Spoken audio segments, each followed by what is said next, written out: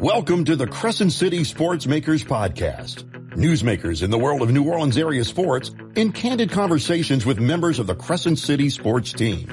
Presented by Southland Plumbing Supply. Local, family-owned and operated since 1967 with locations in Metairie and in Mandeville. And now, this week's edition of the Crescent City Sports Makers Podcast. Hi, I'm Lenny Van Gilder. Welcome to this edition of the Crescent City Sports Makers Podcast. This week's guest is in his 23rd year at his alma mater and his 16th as head coach. His program has become one of the most visible in the nation thanks to a quarterback with a very familiar last name. Please welcome Isidore Newman head coach Nelson Stewart. Nelson, it's good to have you with us here. You get a little break this week with a bye in the playoff schedule. How are you spending this week trying to, end the regular season and get ready for the postseason? Well, first, Lane, thank you so much for having me on. I really do appreciate it. Just you guys even thinking to bring me on to talk a little football. But, it was a surprise bye. We actually thought we were going to host this week with North Lake Christian. They elected to opt out. So we kind of came together, I think, and formulated a plan. I think that having 2 weeks really to prepare for your opponent, I think, lends itself to a number of, different avenues, however you want to go after it. I think, number one, we want to stay fresh. We're able to do a really good film session Monday, finish up some of the details from the South Plaquemine game. I thought we played well, but there are corrections. And then speed up practice. I think it's really important you stay fresh. You want to try and obviously stay injury-free, as preventative as possible, and also sharpen some things up. One of the things that you hear all the time is, the little things. Maybe it's a little blitz you didn't pick up a while ago, or some of techniques and whatnot. So we've really tried to go back through and sharpen some things up. We're still doing some competitive drills, do our blitz pickups, things like that. But just stay fresh and follow our routine. We're going to have our pregame on Friday, and we just kind of pushed every day. We'll come and work out Saturday. And look, we got a really good Episcopal team, I think, in terms of who we're going against. They've improved each every week. They've won 19 straight regular season games. Hadn't seen their new facility, but 2 weeks a long lull to open the state quarterfinals. So we'll see what we can do. Yeah, it's kind of different. It's almost like you're preparing for a Super Bowl. Maybe you can maybe you get Peyton and Eli to give you a little advice on how they go about 2 weeks getting ready for a game. Yeah, no, I think so. I one of the things Peyton has always given me good advice on is the detail piece in terms of really making sure you cover the little things, everything from wet ball drill to scramble drills to I think it's in the details and not getting in a hurry. But yeah, I think they're doing pretty well with their Monday night broadcast, and just saw they're going to be helping. I think with Caesars and all, they always got something going on. So I think they're booked, but they I would imagine they'd probably know better than myself how to handle a bye week. Yeah, they certainly have encountered just about everything over the course of their careers. Let's get to the Manning name a little bit. A lot of attention has been thrown your team's way over the last couple of years, not just because you're winning football games, but because Arch Manning is your quarterback. How, as a program, have you handled that? Obviously, the family is dealing with a lot of the things in terms of Arch. You can certainly support that, but you've still got an entire football program to run. How have you handled some of the things that have come your way over the last couple of years? Well, I think the most important thing is the process has been a lot easier than you might think because of how Arch is as a person, as a player. He has a tremendous amount of humility in everything that he does. He's hardworking. He's a captain. He's a great teammate, and doesn't like the attention, doesn't draw attention to himself. So that makes it a lot easier. I will say that. And, I think I've always tried to go by the motto going all the way back to middle school that I focus on the first name, not the last. I think he's Arch, and I don't make comparisons. I try and coach him each and every day. It's still high school football. It still needs to be fun. I think that all that exterior pressure that you can see and the national attention and whatnot, I think it's nice, for the school. And I think that obviously he's very intriguing in terms of his talent and the kind of player he is. But I've really focused on developing him. I try and coach him the same way I did Martin Butcher, Jay Tyler, Miles LaPere, Ryan Brenner, Wes Luquette. The list goes on and on of the guys I've had that, really just try and, make him as good a quarterback as he can be. And also we got 70 some odd other kids, so we're very team centric. I think that's important. We don't have numbers on our jerseys. We really don't talk about individual accomplishments. You're not going to see me on Twitter. You're not going to see me announcing so-and-so got this award or that. We just don't do that. We really do focus on our team accomplishments, and he blends very well with that. And, like I say about him, it's nice when you have a kid that never, if he gets a scholarship offer, he's never blessed and humbled to receive anything and announce to everyone. He's just very low key. So I'd like to think, hopefully I've handled it well. I do appreciate his parents putting so much faith in me in terms of the recruiting process. They really delegated a lot, and that's been helpful to kind of stand in front of him and hopefully take as much pressure off as I can. But, look, Cooper and Ellen, and they've handled it just beautifully in terms of how they've gone through so authentically, very humble, workmanlike, and so detailed. So it's a collaborative effort, but I have to give so much credit to his family for how well it's gone. Now, you mentioned Cooper, and of course you mentioned Peyton and Eli previously. You got a chance to be around as a student and a player for some of that time when they were there. You don't want to necessarily compare skill sets and things like that, but what's it like now coaching Arch as opposed to having played alongside dads and uncles? It's surreal, and I say that because an interview the other day, someone asked me, and 30 years ago was really, to me, when my football life at Newman started. And that was 1991, Haynesville state semifinals. We came within a breath of the Superdome, and Cooper was the wide receiver on that team. He was all state. He was all everything. Obviously signed with Ole Miss, and I think going back, the Mannings were such a big part.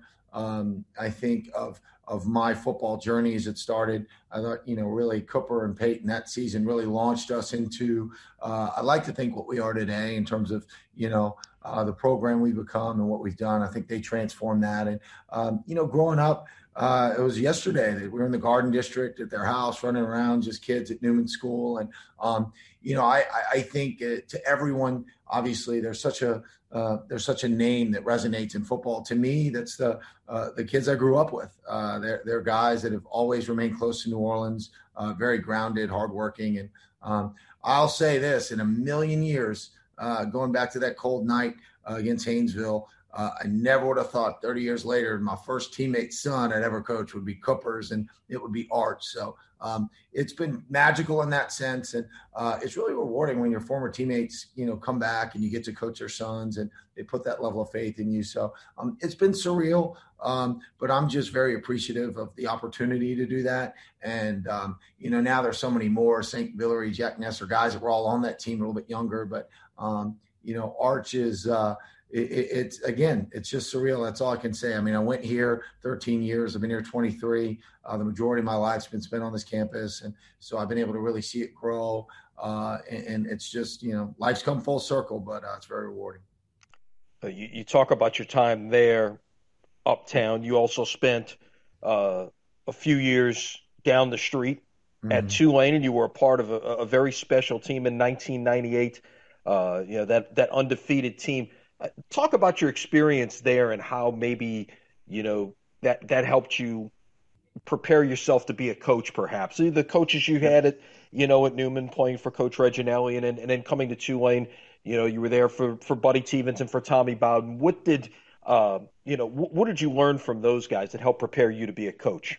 Well, I think you just said, I think at first the unique part for me was I was actually able to be on Coach Reginelli's last team at Newman, Peyton's senior year. Then Frank Jandusa, who's such a big part of my life, came in, and his first year as head coach, was lucky to be a captain, my good friend Craig Clayson. And, you got to really see, high school level, I thought great coaching and guys that really cared. And they really helped push me to, try and play college football. When I went to Tulane, I was a walk-on lineman, and a guy that you hear so much about now that sometimes I think it's left people talking about is Buddy Stevens. Coach Stevens was a phenomenal recruiter. When I got there, he really assembled just some outstanding student athletes, Jamaican D'Artez and Sean King and the guys that were PJ Franklin, that Juwan Dawson, that were in my class that signed. And, really what I was able to do is, one, you got to see the humanity in terms of how he did things. I thought he was a really good person. And I thought, while I was younger, it didn't go out. You could see the success he's had now at Dartmouth. It's all kind of come full circle for him, which is rewarding. And I think that the biggest thing is, my third year, to see the job Coach Bowden did, just transforming a program. They came in and it was just like a lightning bolt. I remember the first mat drill we had in the morning. It was the energy and the intensity was unlike anything I had seen. And that really, we had 7 wins that first year. And it was amazing. I remember it almost felt like there was no satisfaction. It wasn't good enough. And Coach Bowden, I remember, he wasn't going to just go play in any bowl game. He wanted to go take it to another level. And just how hard we worked and how much we attacked everything. I don't necessarily even think we always had more talent. I think it was just Coach Rodriguez, that probably to me from an offensive standpoint really changed the way I looked at football. When you saw, tempo in terms of the spread offense and how to manipulate numbers and really out execute. And then a defense that flew around. It was less about how big you were. It was more about how fast you were and how you could run to the ball. And, that undefeated season was unlike, I don't know if you ever see anything like that again, because it was the same players, but they just transformed everything. And I think I had good line coaches. I think it's important to say it, Larry Zerline and Ron West, that you really got to learn up front. And I learned so much about football. Once we were out, I didn't know what I wanted to do, and I called Frank Jandusa, and I've been very fortunate to be here 23 years. But, I just think when you saw that culture shift and that Thanksgiving night against Louisiana Tech when the dome was full, in a million years, you never thought that could happen. And I still say, that made me kind of realize anything's possible. It's a great sport. And we just had, a little support. We had the right staff. And I think that's important. It's not just one person. I think there was just so many great assistants that have gone on, Burton Burns and, so many of those guys that have, elite coaches. And that's, again, for me in football, I've tried to, if you can have the humility of Buddy Tevens and the toughness and going through now, what he's now, Tommy Bowden, the wherewithal, I've tried to build a staff with that same motto. And then that attack mindset offensively and defensively. They just, that was really my formative years of being a player. It wasn't easy. It was some of the hardest things I ever did. But I wouldn't trade it for the world because it just made such an impact on me. Great stuff. Our guest, Newman coach Nelson Stewart. More of the Crescent City Sportsmakers podcast after this from Southland Plumbing Supply.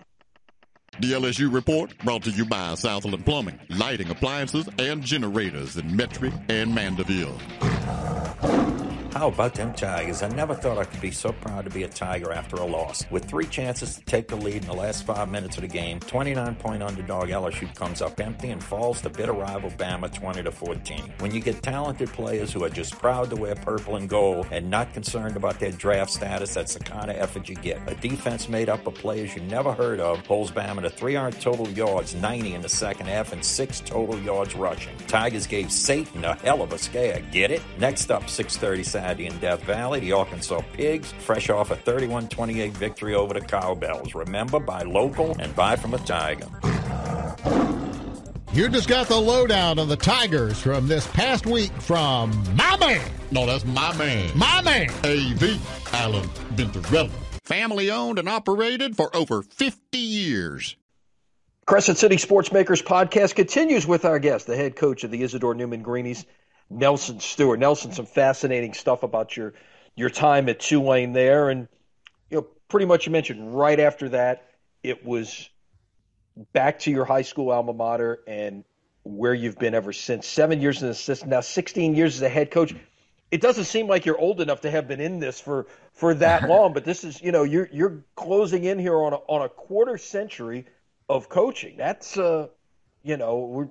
we talk about long-standing careers, and of course, probably the first guy we bring up is somebody like J.T. Curtis. But you're closing in now on 25 years in coaching, and 16 of those thus far have been as a head coach. How have you evolved as a coach over that time? Well, I think you have to. I think for me, it's I'd like to think I always try and have a growth mindset in everything I do, and I think the first thing is To me, I've tried to mature each and every year. And as you get older, you distance yourself from some of those players age-wise. I think that it's good from a sense of, when you're younger, maybe sometimes they look up at you as more almost like a big brother at times, and you're fighting that in terms of trying to, keep that maturity, keep that distance, and one that long ago. And then, as you get older, your role changes in the, more the mentor, fatherly role that I think is important that we all have. And I think that more than anything in coaching, you have to keep growing. You have to keep evolving. I do take great pride in how, our staff, I talk so much about them that, when I first came in, a lot of the guys that coached me were still on the staff, which was so neat because I could learn from them, all the nuances of, how they formulated practice, how they scouted, a lot of the old school techniques that you hear about. And, more recently, as some of those guys have, retired, moved on, we have a huge staff. When I was first came in, we had 39 kids and we had, I think, maybe 4 assistants. Now I've got 8, we have well over 70 players. And I give those guys credit, as some of them, maybe even our old players have come back. But I think you have to, continue to grow. When we started out, for me as a head coach, it was, hey, I was running the weight room, coaching some offensive line, going a little faster. But I really tried to grow as our players have come through. I put it in little areas. I think as Wes Luquette came in, we started throwing more vertically, pushing it downfield, using some of those zone read concepts, spread concepts that you saw. That was a lot of fun, and we had to try and score a lot of points. That's when John Curtis was in our district, so we had to try hard. And then after Wes went and Odell Beckham came in, that was a real fun time for me because Ryan Brenner as a quarterback was really a precision passer. So we did a lot more option routes and some of the Wildcat stuff, and I really could grow, I thought, offensively in terms of how we wanted to attack. And we were able to, we kept winning a little more. And with Ronnie Vinson, same type deal, from their athleticism and what they could do. And then going from there to Miles LaPierre, where we started doing a little more of the RPO things, going downfield. And then Jay Tyler came in. And I think that really, for me, in 2013, we went to the state semifinals with he and Kendall Bussey and play Catholic New Iberia. That's when it was full circle of, okay, now we're getting closer. And then, more recently, Martin Butcher as a quarterback and, going undefeated and, again, semifinals back-to-back years, and it's kind of led us to Arch. And I think that, we've tried to stay on the cutting edge as much as we can in terms of growth from a tempo standpoint, a personnel standpoint, how we're working meetings, filming practices more. And also I think we're working hard. We come in on Sunday, we put a lot of time in as a staff, and we feel like, and I feel like my job is to put our kids in the best possible position to win. And the only thing I can say, I guess, in conclusion is I live for each year. I don't look in the rearview mirror much. I don't get in front of myself. I think that's the key to longevity. Haven't burned out one bit. I don't hunt, I don't fish, I don't golf. This is my life outside my family, and I'm blessed that I have something that I love so much that I can do. And it's nice when it's at your alma mater, and now you see guys you played with, and I love the school so much, and I have such a deep affection for the school. I do hope that we're able to bring home that mythical state championship per se, and maybe we can get a banner up next to the 105 others. And it won't be because we haven't worked, but it's a labor of love. It's selfless. And that's really what coaching is. You better do it for the kids and for the right reasons. And I'm just all about them. And I just try and stay honorable, have humility, and do things the right way. You've done this before, I can tell. You mentioned a name there in that answer who's been in the news this week, and that's Odell Beckham Jr. Mm-hmm. Sitting there as a free agent still as we record this podcast. As someone who's from New Orleans and obviously who coached Odell, how great would it be to see him come back to New Orleans if things were able to work out and he were able to be a Saint?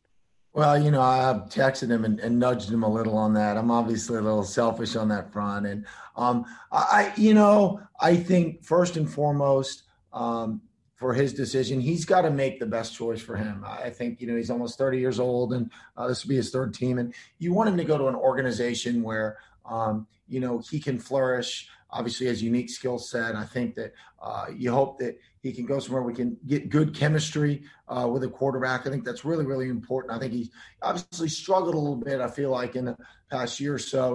I thought he was great with Eli when he was young, and he's still a great teammate. He's still a tireless worker. I think wherever he goes, he's going to work very hard. And for me, if he were to come back, it'd be surreal. I mean, I can't even imagine that. You never would imagine that. I'd sent a picture of the scoreboard to him the other day and saying, just so you know, it'd be nice if you may come home. And he texted back. I think it'd be a really neat end to his journey if he was able to do that. I know obviously they've reached out. I think that he's been in contact, but I am happy. It seems like that he's taking his time. He's not going to make an emotional decision. I think he's going to put a lot of thought into it. And, I would love it. The New Orleans Saints, obviously now, where they are, I think it's a shame, Jameis Winston's gotten hurt, but if you look long-term, I think that, they should be built for success. And, I think he went back to the Superdome to play in the national championship. I think it'd be nice if he got to play on Sundays there. So,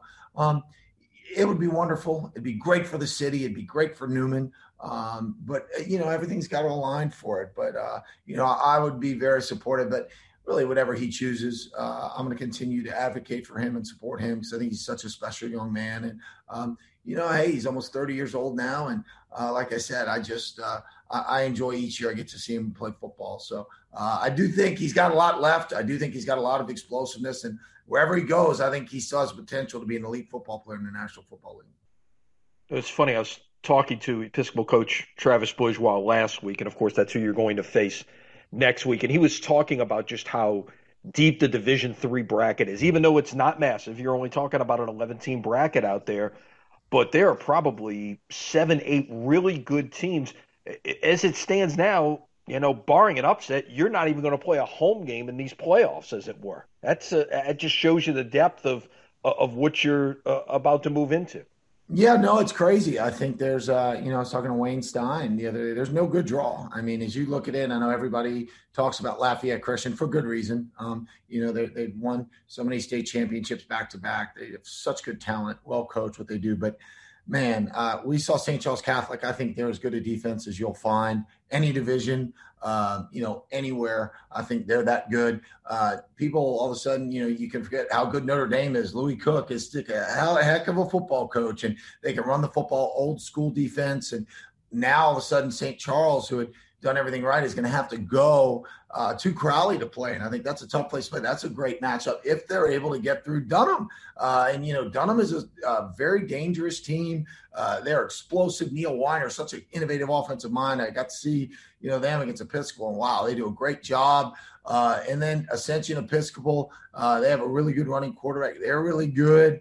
And then you add in Episcopal Baton Rouge, where undefeated again, and that's after losing so many great players last year, but they reload. And I think that's a credit to Travis and his staff, and they're at that point. So, it can be dizzying, but I think that the depth of it, the coaching and the programs in it, you just can't sleep on anybody. I think everybody's good. You like to think everybody's got an opportunity. So that's where the preparation comes in, and you go on Friday night knowing it. There are no gimmies. It's going to be a war. So I'll say that. Everybody asked me, do you like your draw? I was like, I don't think you can. Whoever you play is going to be really good. So, everybody's got their work cut out for them in Division III. No doubt. Division III championship game is December 4th, just down the road from you at Yeoman Stadium. You alluded to this earlier. What would it mean to get Newman to a championship game for you as an alumnus and for the entire school community? Well, I don't even know how to sum it up until we even did it, because it's been such a long journey. It would mean a lot. I think it would for our school, for our kids, to take that step. I think would really speak volumes about where how far we've come. For me, it's been a 30-year journey. It really has. And if we're able to take that step and get in that moment, I think that it would come full circle, and all the hours of work, all the all the players. I think that's the biggest thing. I think it would mean so much for, every player that's ever played Newman football. I think that's the thing that you hear so much about, the guys now, but man, there's so many players, 100,000, guys that have played in years past across the country to finally see us get there. And selfishly, seeing it at Yeoman, that makes it extra special for me. So I can tell you this, it won't be because we're not prepared. It won't be because we didn't work hard. It won't be for any other reason besides it just wasn't our time. But I believe our time will come. We just have to focus on each and every game. And I sometimes tell the kids, you can dream big, focus small, but we're so focused each week that I think the first time it would hit me would be as the horn went off and if we're able to win that semifinal game. I'll let it sink in then, but I just gotta stay workmanlike in what we're doing. And hopefully that day will come because it would mean an awful lot. Well, we wish you the best of luck. Enjoy the rest of the bye week. Everybody else pretty much getting started this week in the high school playoffs. It will be next week for Newman making the trip to Baton Rouge to take on Episcopal. Thanks to our guest, Newman head coach Nelson Stewart. The Crescent City Sportsmakers Podcast is a presentation of Crescent City Sports. Join us again next time for more conversations with area newsmakers in the world of sports. Until then, thanks for joining us, and so long, everybody. Thanks for joining us for the Crescent City Sportsmakers Podcast, presented by Southland Plumbing Supply, local, family-owned and operated since 1967, with locations in Metairie and in Mandeville. Subscribe to our podcast through your favorite provider, then join us each week for more candid conversations with newsmakers in the world of New Orleans area sports. It's all on the Crescent City Sportsmakers Podcast.